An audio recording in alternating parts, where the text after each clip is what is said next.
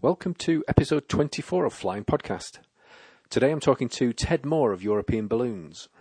Ted runs European Balloons from his base in Great Missenden, which is in the Chilterns, in the home counties. I've had many emails asking me to do a podcast on ballooning, so here it is. Let's have a listen to what Ted has to say about hot air ballooning. Good morning, Ted. Good morning. Why should somebody learn to fly a hot air balloon?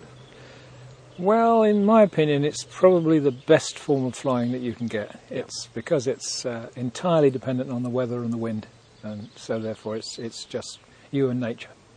It's like sort of like open-top sports car of the sky, isn't it? Exactly. You can smell things when you're up there. Yeah, you can see the birds, see the red kites flying underneath you. Yeah, brilliant.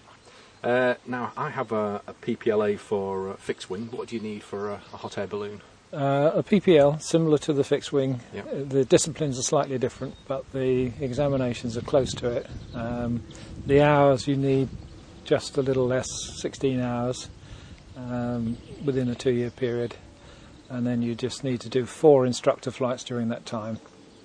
And then a solo and an exam plus the written papers.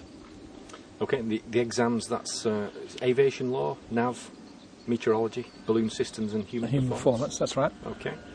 There's no radio systems there, is there? Not required for a PPL. Right. It's a requirement for a CPL. Okay.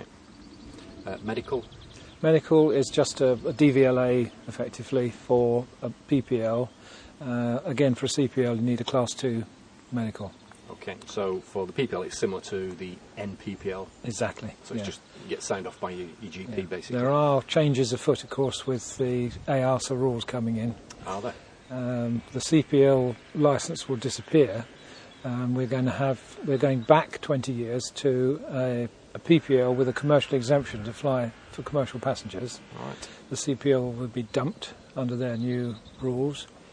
And the PPL will have gradings on it, so you'll be sort of Category A, Category B, Category C, according to the size of the balloon and so on. So it is going to change. Right, very interesting. When I was thinking about learning to fly fixed wing, you turn up at your local aero club and take a half-hour trial flight. Is there something similar in ballooning that you can do? Yes, there is. You can join one of the local clubs or come to one of the local clubs. There are a number of regional clubs across the country, and you can go to one of the clubs, talk to the club members, and the chances are one of them will take you for a flight. And if you like it, the usual route is to crew first, help out with the crewing of the balloon, then get on board and get some hands-on experience and go from there. Okay. Are there any other things that you need to train for as a balloonist? Are there any things that are particularly pertinent to ballooning? Like, obviously, you don't land at aerodromes. Is there anything you need to know about landing in those fields? Well, we do. We run what we call a landowner relations course, and across the country we run these courses from time to time, and we encourage everybody to go on them from occasionally. They learn about, anger management for a start, but learn about the different types of crops and animals, how much effect they're going to have on animals and so on when they're coming into land, and hopefully they will learn to respect the landowner as a result of it, and be more careful. Cows don't tend to mind balloons, do they? They're quite inquisitive, aren't they? Yeah. It can be a problem in the sense that they will chase a balloon. They're quite interested in it, and of course, depending on the time of the year, that's not always a good thing for cattle to be doing. So that can be a problem. Horses are probably a risk area. If you suddenly spook a horse, it might damage itself. So that's one thing to worry about. And pigs are a major concern. Are they? Well, if you're flying low over an area with pigs and you get a heavy sow, she might be 1,500 weight, she starts to run, she'll take out the fences and whatever's in front of her, and that can cause serious damage. So pigs are very obvious from a distance. You can see the arcs and so on. You can see where they are, and the instructions are stay high. But we are aware of almost all the pig units in the country now, so we know where they are, and we get high before we get there. Fascinating. I never thought pigs would be something you'd be looking out for. Yeah. Pigs, they are a problem. Other animals, sheep and goats and that sort of thing, are no real problem at all. They're fine. Chickens can be a problem, and again, it's a matter of awareness. So we like to be well aware of them and stay high. Okay. I know with fixed wing you can go and train, like in Florida. Is there any requirement in this amongst people wishing to learn to fly balloons to go abroad and learn to fly in better weather? Yeah, there are balloon schools in Spain and Italy and Germany now, and you can go over there as long as, at the moment, as long as you are taught by a British instructor. He's got to be a UK licensed instructor. Under the new rules with EASA, of course, as of 2012, you will be able to be taught by any European instructor because he will be licensed to the same standard as the UK. Okay. So things will change. And similarly, our instructors can go and teach people in Europe if they want to. So there'll be a sort of a crossing. Once you've got your PPL, how do you get into the air then? I presume you need to buy into a share in a balloon, or? Yeah, the tendency to have syndicates that there used to be seems to have died out a lot in recent years. At one time, when I first started, that's how we worked. We had a syndicate of 4. Yep. We would share the costs of flying, and the advantage was that you had probably 3 people flying and 1 driving the retrieve vehicle. So it worked extremely well, and you swap round. So that worked extremely well. The tendency was for people to own their own balloons and then have family or friends crewing for them, and that has gone on. I think the sadness about it is that, of course, with insurance costs going up and up and up, again through Europe, because they've doubled the liabilities and so on, a lot of family balloons have disappeared because they simply can't afford the cost or can't justify the cost of paying £2,000 a year to insure a balloon they only do 10 flights in. Sure. So to some extent, I suppose commercial ballooning has aided that because people have said, well, we want to fly in a balloon rather than spend loads of money on insuring a balloon. If I want the odd flight, I'll just go and jump in the local commercial flight and go with him. Okay. So it's not a very good progression, I don't think. I think it's rather sad. So is there any alternative for a private individual? The answer is to join a club, because clubs like ours, the local one, the Black Horse Ballooning Club, have their own club balloon. So it's much, much cheaper because the club insure the balloon and they make sure it's certified and so on. And it's quite simple to go down there and rent the balloon. Mm-hmm. And if you've got a PPL, just rent the balloon, go fly in it. And it costs you £60 an hour or something. It's the cheapest way of flying. Yep. If you haven't got a PPL and you want to learn, again, you can go and rent the balloon, get one of the local PPLs to come with you and go fly. So I think probably the way forward for the future for people is for clubs across the country to have their own balloons and for people to access that balloon and go flying when they want to, rather like the fixed wing have done over the years. Yes. How much is a balloon likely to cost you nowadays?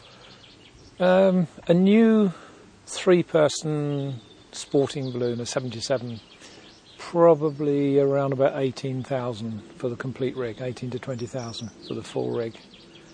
Something in that sort of.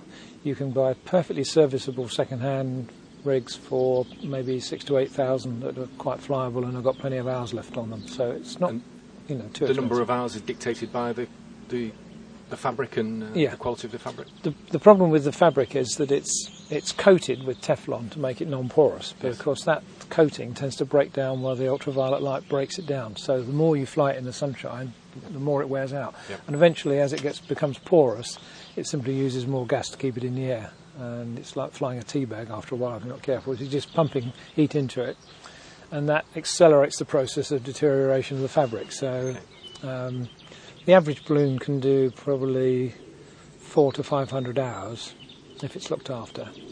A log is kept and it's checked every year for it's annual C of A, and it's checked, and we do a porosity test on it and also a grab test to make sure that the strength of the fabric is okay.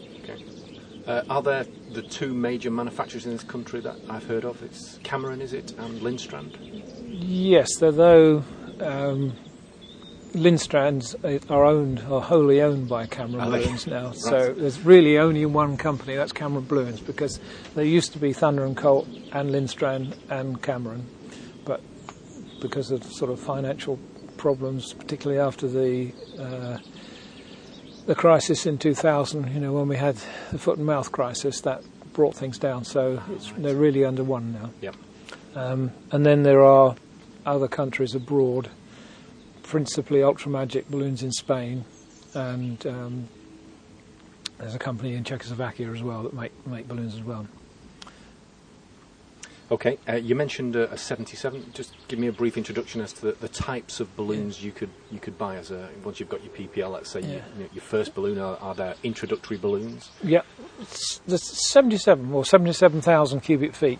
Okay. The volume of the balloon itself is probably the major size for people to use. It's a handy size. It carries 3 people. It's easy enough to handle and so on. So that's the one that's in favour.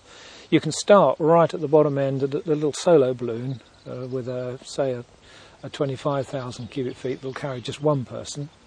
Is that the one where it doesn't have a basket? Sometimes they don't have a basket. It's just you strapped to a giant propane tank and a little seat with a tank behind you and off you go. Yeah, which is great fun. Yeah. I've got one of those here. Yeah. And then you might go up to a 31. I've got a 31 here, which has got a basket, but one man again, 2 tanks, 1 man, little balloon, which is really handy, and you can pick it up and carry it. Yeah. And then you get up to sort of a 42. 56 will carry 2 people generally, 77. Then you're up to the bigger grades of 90 and 105s. Get up to 120, 120,000 and carry 6 people. And then you're in the sort of commercial sizes generally. 120s are used often for long distance flying and alpine flying, because you can carry a lot of fuel and perhaps 2 passengers, pilot and co-pilot, and a lot of fuel, and you've got maybe 8-10 hours duration flying, so you can get a long distance in then. And then once you're above that size, of course, you're into the commercial balloons, sort of 180s, 210s, and now we're even up to 400s and 450s, with 20-odd passengers on board. Getting pretty big now. Yeah, it's too many, isn't it, 20?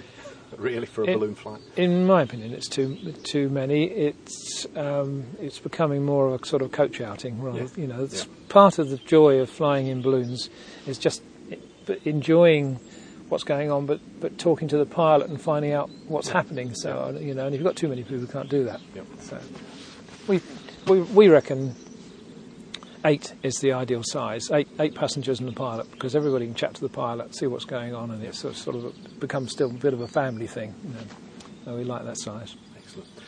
Okay, what do you need apart from a balloon then, equipment-wise? Do you need anything? Equipment, well, you obviously got to have the trailer to put the balloon in to cart it around. Of course, yeah. And you need a vehicle to tow the trailer. Ideally, you want a 4-wheel drive, because from time to time you're going to end up in a nice soft field somewhere. Yep. And an ordinary car is not really good enough. If you're using a small balloon, 65 or 77, that you can carry it, then a car's perfectly adequate. You park it at the side of the road, it just means you've got to carry it out of the field and put it in the trailer, which is not too difficult. Okay. So, it's perfectly okay, but you need a tow hook, of course. Yep. GPS? Don't need a GPS. It's jolly handy, particularly, again, because of the sensitive areas that we've got around the country. It is useful to know exactly where you are on the map. We've got all these areas marked on our Ordnance Survey maps, and to know precisely where you are, particularly if you're in an area where it's unknown to you. If you haven't flown in an area before, it's quite useful to use the map and use the GPS to locate precisely where you are. But it's not necessary. The only other good thing about a GPS is it does give you wind changes very rapidly, and that's jolly useful. Yes. If you're trying to steer a balloon, and you can watch the GPS and see your changes in direction at different altitudes, that's really useful. Right. And I must admit that's what I use it for most of the time. Not to know where I am, because I usually do around here, but it's handy if I'm trying to steer towards a particular landing site. You can change altitude and watch the GPS. Yes. So it's interesting you say steer a balloon there. I mean, obviously you can't physically steer it within the air mass that you're in, but you can move up and down. You can use the different air masses, exactly, yes. Yeah. Generally, on an average day, you get about a 20-degree shift between the surface and 2,000 feet, so you've got that much steerage. Yes. On a really good day, you might have 90 degrees or something, so it's really handy. You can, and there are exceptional days when you might have a complete change of direction, and you maybe fly out at a couple of thousand feet, go up to 3,000 or 4,000 feet and turn around and come back again. As it sometimes happens in England, but rarely. But on the continent it happens a lot. Okay.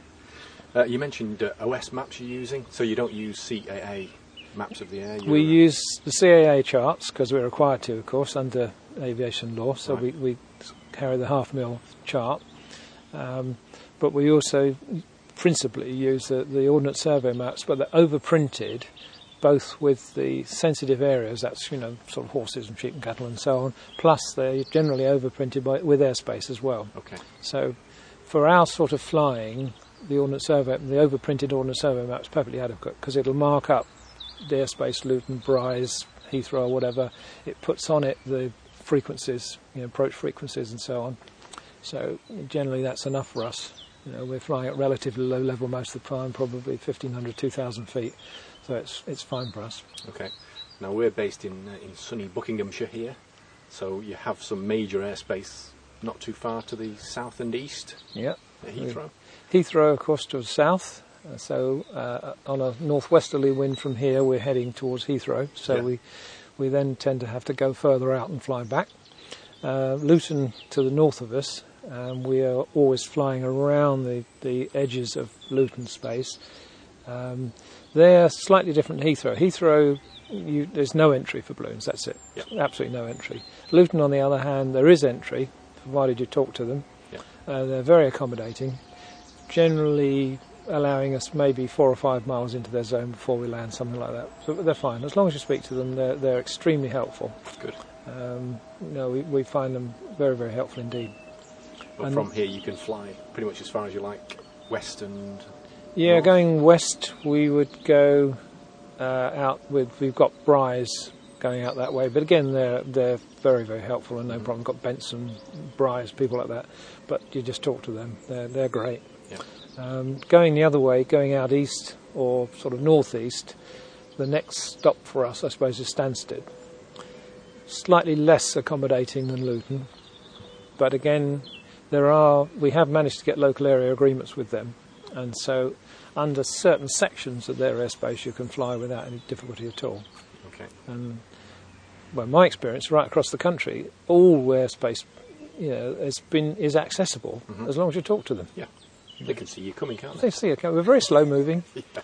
And as long as you make them aware of your presence, they'll usually put up with you. Oh, good. Glad to hear that.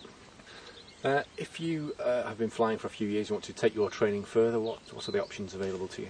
Well, the next phase is a CPL. You've got your PPL, you've got a few hours up, and you want to perhaps make money out of ballooning by doing flying passengers and so on, then it's a commercial pilot's license.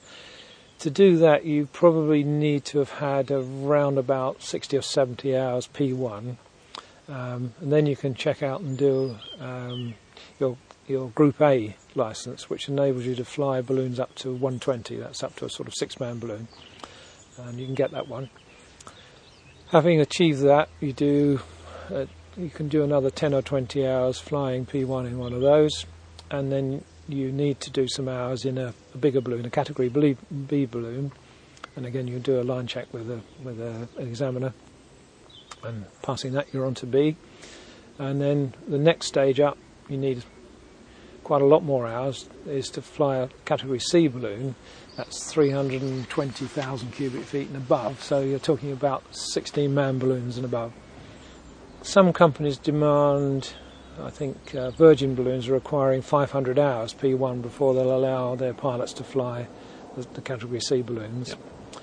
Certainly need a lot of hours before you fly those. They do require a level of skill, particularly a level of awareness, because the thing is with a big balloon, they can get out of control if you're not careful. You have them sinking too fast, and sometimes it's difficult to stop them. So you need to know what you're doing with a big balloon. Okay. Are there any exams that you need to take for the CPL? Yeah, the CPL examinations are similar to the PPL. In fact, they're more or less the same set of examinations. They're just slightly more difficult to do. The aviation law is just a little bit more complex. And generally speaking, the CPL examinations take place at Gatwick. You have to go down to Gatwick and you sit them down at Gatwick, whereas the PPL is sort of a more home-based thing. You can take them locally with a club member. Right. So a little bit more complicated, not overly complicated in my opinion. They're looking more for experience than the actual examinations themselves. Okay. There are other things you can do under the auspices of the BBAC.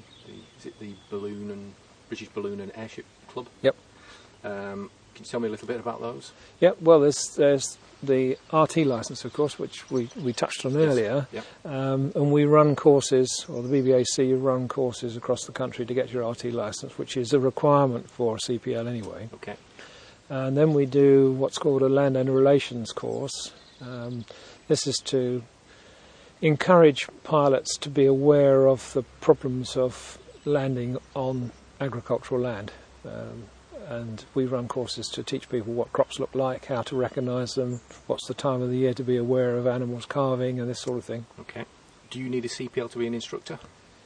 You need a CPL to instruct CPLs, of course. Okay.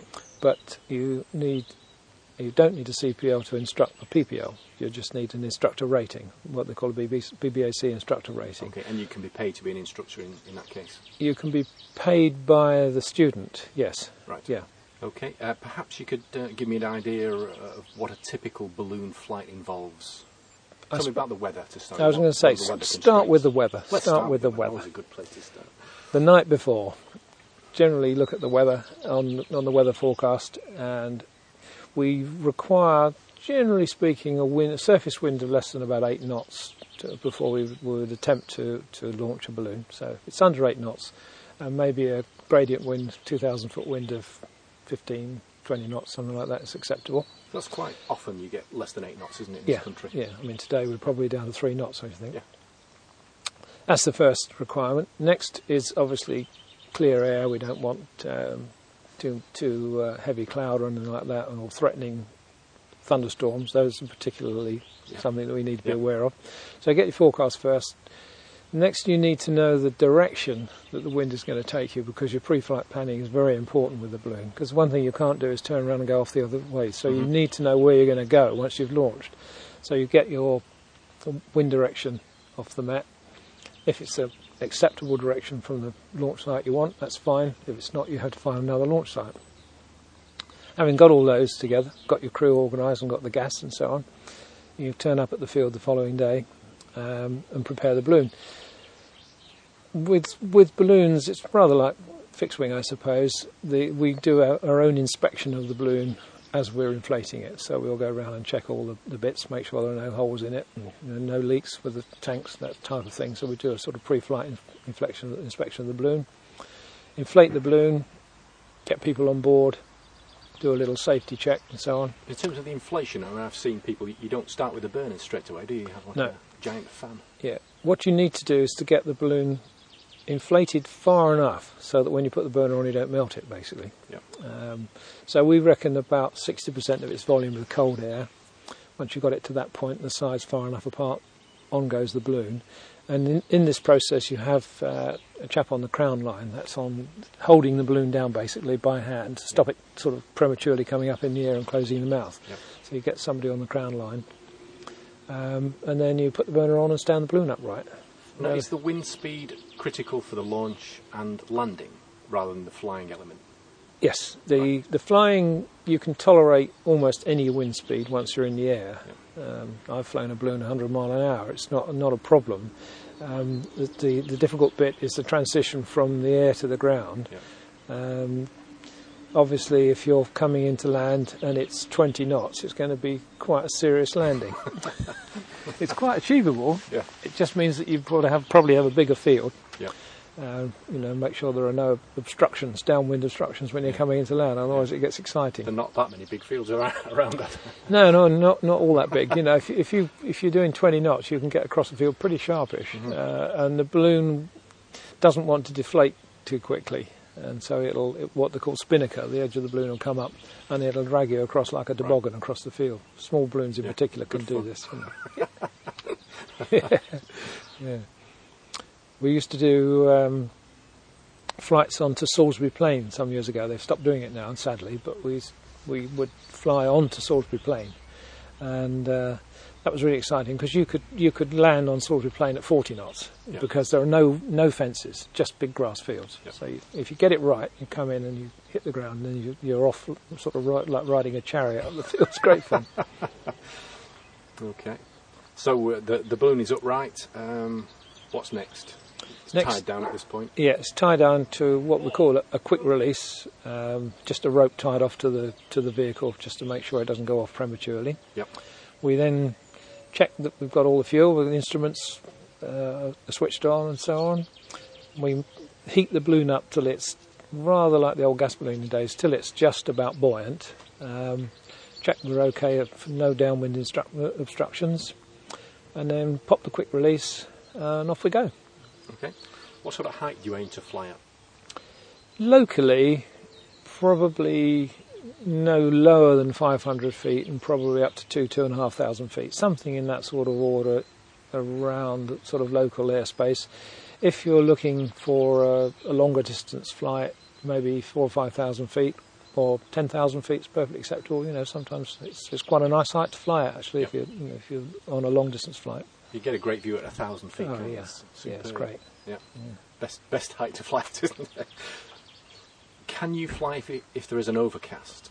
Yes. At 3,000? Yes. You'd be happy to fly beneath it? Yeah, I'm happy to fly below it. Yeah, okay. As long as we're in sight of the ground, we're okay. And we've already discussed restricted airspace.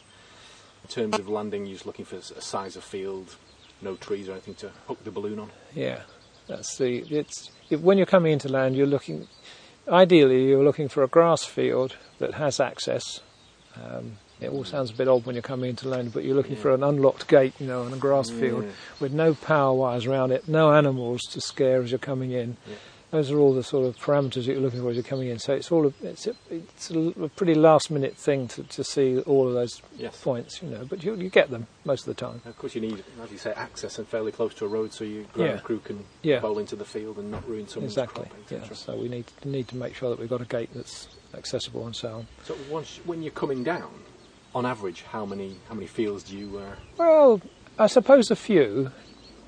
Usually, from experience, at a sort of 1,500 feet, you can look ahead of you and you can get a pretty good idea. The ideal scenario is to find a crop field that you can fly low over the crop field with a grass field beyond it. That's the perfect scenario because you can get your height out, doing no damage and not upsetting any animals and so on, and you can just poodle along over the crop field, over the hedge, into the grass field and land, and that's the perfect scenario. So that's what you're looking for, ideally. Okay. And 9 out of 10 landowners are okay with you? In this area, they're brilliant, yeah. Most of them are really, really good and helpful. We have the odd one or two that don't like balloons, but and sometimes I've had incidents in the past where they've been upset by it. That's why we have this landowner relations system. But mostly they're extremely friendly. It's a question of demonstrating respect for their land, the way I always see it. If a balloon landed in your own back garden, you may not be too impressed. Yep. And it's the same thing. Farmer, he's just got a big back garden. It might be 1,000 acres, but it's his back garden. Yep. And he probably knows every inch of it. And one of the things that upsets them is driving across fields and leaving tracks and so on across the fields, because they're going to last forever. So that's the sort of thing that you have to be very aware of. Okay. And be respectful of the landowner. If you damage the crop, do they expect you to compensate them? They quite rightly expect to be paid for it. Yep. We're insured, so if the damage is high, then the insurance company would pay for it. I see. Right.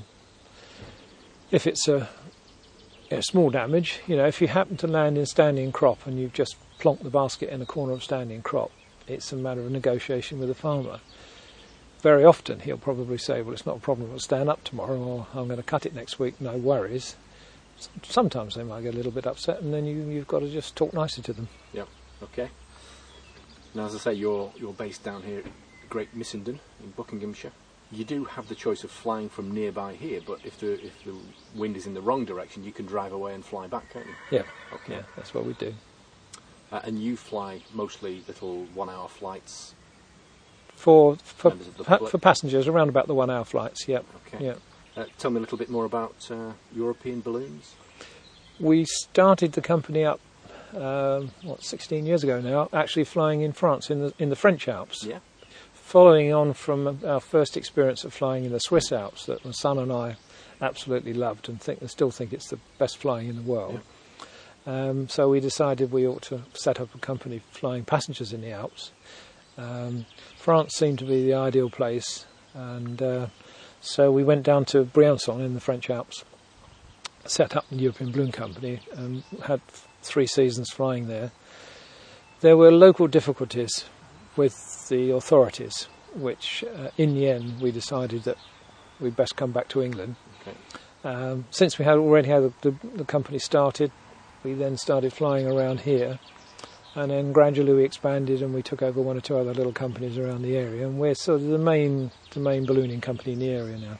For pleasure, do you go abroad still and fly? Yep, I've flown in 40 odd countries around the world now, I suppose. Have you? Yeah. There is a major meet in Switzerland. What's that place called? Châteaudet. Châteaudet. That's an exceptional meet. Yeah. That must be the ultimate, doesn't it, flying in the Swiss Alps? To fly in January in the Swiss Alps when it's bitterly cold, maybe -10, -15, with snow on the ground and a brilliant blue sky, it's just exceptional. Life doesn't get any better No, it for a doesn't. balloonist. No. Yeah. But other places, Moroccan deserts are good, and places in Mexico. And they have a very large balloon meet in Albuquerque in America. Of course, yeah. Up to 1,000 balloons there. That's quite spectacular. Yeah. And that's a very exciting meet to go to. If you want to see a lot of balloons, that's the place to go. But you've got to get there early, haven't you? I made this mistake years and years ago when I was in Bristol. I saw a balloon festival. Yeah. So I got up, had my breakfast, moseyed down. There Turn up at 9 o'clock and it's all gone. Yeah. You're going to be there at crack of dawn. Crack of dawn, yeah. In Albuquerque, it's sort of a 5:30 start. You've got to be really early, yeah. And I was lucky enough to travel to Russia when the Russian Federation broke up. They started running the odd meet out there, and the first one we went to was in Lithuania, and we had a fantastic time in flying in Lithuania and landing in Russian rocket bases and all sorts of mad things. Yeah. It was wonderful. And then we went on to fly in Russia itself. We went up to help with the renaming of the city at St. Petersburg. We were first balloon to fly over the city and so on, which is really exciting. And since then we've flown around all the Baltic countries, and in fact I've flown in every country in Europe now. Greece is the only country I haven't managed to fly in. Yeah. So we've done all the other countries. I presume once you go flying in the Alps and places like that, there's whole new weather things to learn about. Yeah, there's a lot. Generally, alpine flying is done in the wintertime because the air is much more stable in the winter. When it's very, very cold, it's stable. In the summertime, when it starts to get thermic, it's very, very challenging, and you don't do too much of it. You have to be very skillful, and you have to be generally a local pilot that knows the area extremely well. So it's not to be recommended for the faint-hearted. Yeah. Is there a mountain flying rating or not? No, there isn't. There's only just an experience level, and most of the balloon meets, like Châteaudet, for instance, do require people to have had a number of years' experience at flying in the area before they'll let them go off on their own and fly, because they need to know what's going on. Yeah. I mean, I've seen on the TV, I'm sure I've read somewhere, that you can actually get back to the place you set off from in one of the Alpine valleys. Yep, the Châteaudet, you can use the valley winds, as they call it, and so in the morning you fly down on the valley wind, and then probably park up somewhere and have a cup of cocoa, and then as the wind changes you can fly back to the launch site again. Yeah, we had one year, I think we did 55 hours flying, and we never ever got the retrieve vehicle out once. We flew back to the launch site every day for 10 days. Excellent. What sort of services does European Balloons offer now in this country? Principally passenger flying in the Chilterns area. That's what we do mainly, for both individuals and for corporate events and groups of people and so on. That's what we do. Brilliant. So if somebody wants to learn how to fly, they need to contact their local flying club, and that they would find via the BBAC? Yep. If you go onto the BBAC website, that should give you the regional clubs there. Okay, I'll put their contact details in the show notes, and of course your contact details as well. Great. Brilliant. Well, thank you very much, Ted. That's great. Pleasure. Ted Moore of European Balloons. As I said in the podcast, you can find links to European Balloons in the show notes, which can be found at www.flyingpodcast.co.uk. Don't forget, you can follow me on Twitter by searching for Flying Podcast. That's all one word. The same applies to Facebook, search for Flying Podcast or click on the Facebook link on the website. Well, that's it for episode 24. If you have any comments, suggestions for future episodes, or if you'd like to take part, you can email me on steve@flyingpodcast.co.uk. Thanks for listening. I'll speak to you again soon.